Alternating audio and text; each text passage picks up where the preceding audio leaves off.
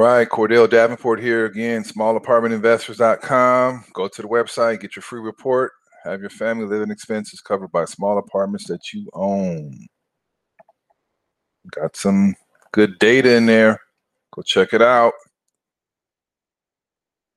Mindset plus skill set plus performance equals results. Foundation is mindset. And so these videos that I'm doing right here, these recordings, is talking about mindset. And then soon, I'm going to introduce my team: CPA, attorney, property manager, and mortgage broker. And those are the four main pillars when it comes to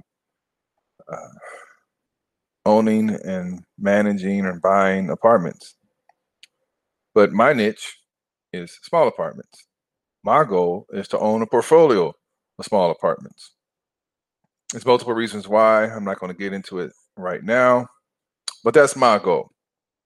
And if you have the same goal as me, check me out online, check out the website, follow me here as I try to push out information that I digest, so to speak.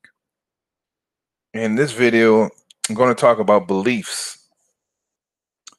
And your beliefs compose your purpose. Your purpose formulates your desire. Your desire fuels your actions manufacture your results. And your results determine your success. Now, you most likely are familiar with the story of Wizard of Oz. But have you really thought about the lessons that it could have for you? Like the little engine that could, the Wizard of Oz has been inspiring children who are now grandparents, even great-grandparents. This author, Lyman Frank Baum, born shortly after Civil War, lived enough to see this beloved story come a hit, a play throughout the years. Became a movie, and now here's my summary of it. Once a tornado blew through a town, a girl named Dorothy from her home in Kansas, and it brought her to a place called Oz. Lost she was. Lacking a roadmap or direction, she relied on the advice of a good witch who advised her to follow the yellow brick road to Wizard of Oz, who maybe can help her get back home because he was powerful. Now, on the way to the wizard, Dorothy met a scarecrow who joined her, and I hoped that the wizard could give him some brains. Then they both met a Tin Man. He wanted a heart because a wicked witch had put him under a spell, removed his heart. By now, Dorothy and the Scarecrow are such true believers in the power of the Wizard of Oz that they easily convinced the Tin Man to join them. Lastly, they meet a lion who was afraid of everything and everybody. He joined the journey, hoping the wizard can give him courage to be the king of the beasts. As in any good story, there are problems along the way. First, there's the guard who tells them that if they have come for a stupid reason, the wizard might get angry and destroy them all, because this was the belief that the Wizard of Oz projected.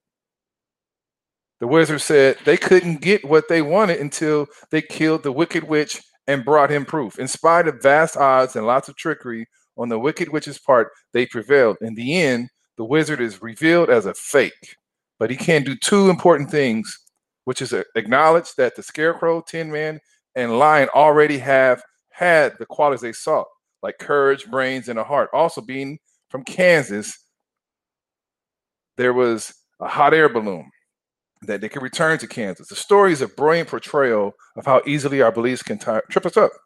How often are you like the good witch who makes pronouncements based on nothing more than hearsay? How often are you like Dorothy, who was so quick to believe the pronouncements of others? How often are you like Dorothy's traveling companions who look outside themselves for the powers they already have? The story also shows how basic is the human drive to better ourselves. Often, the main characters reinforce their belief that they could get what they wanted.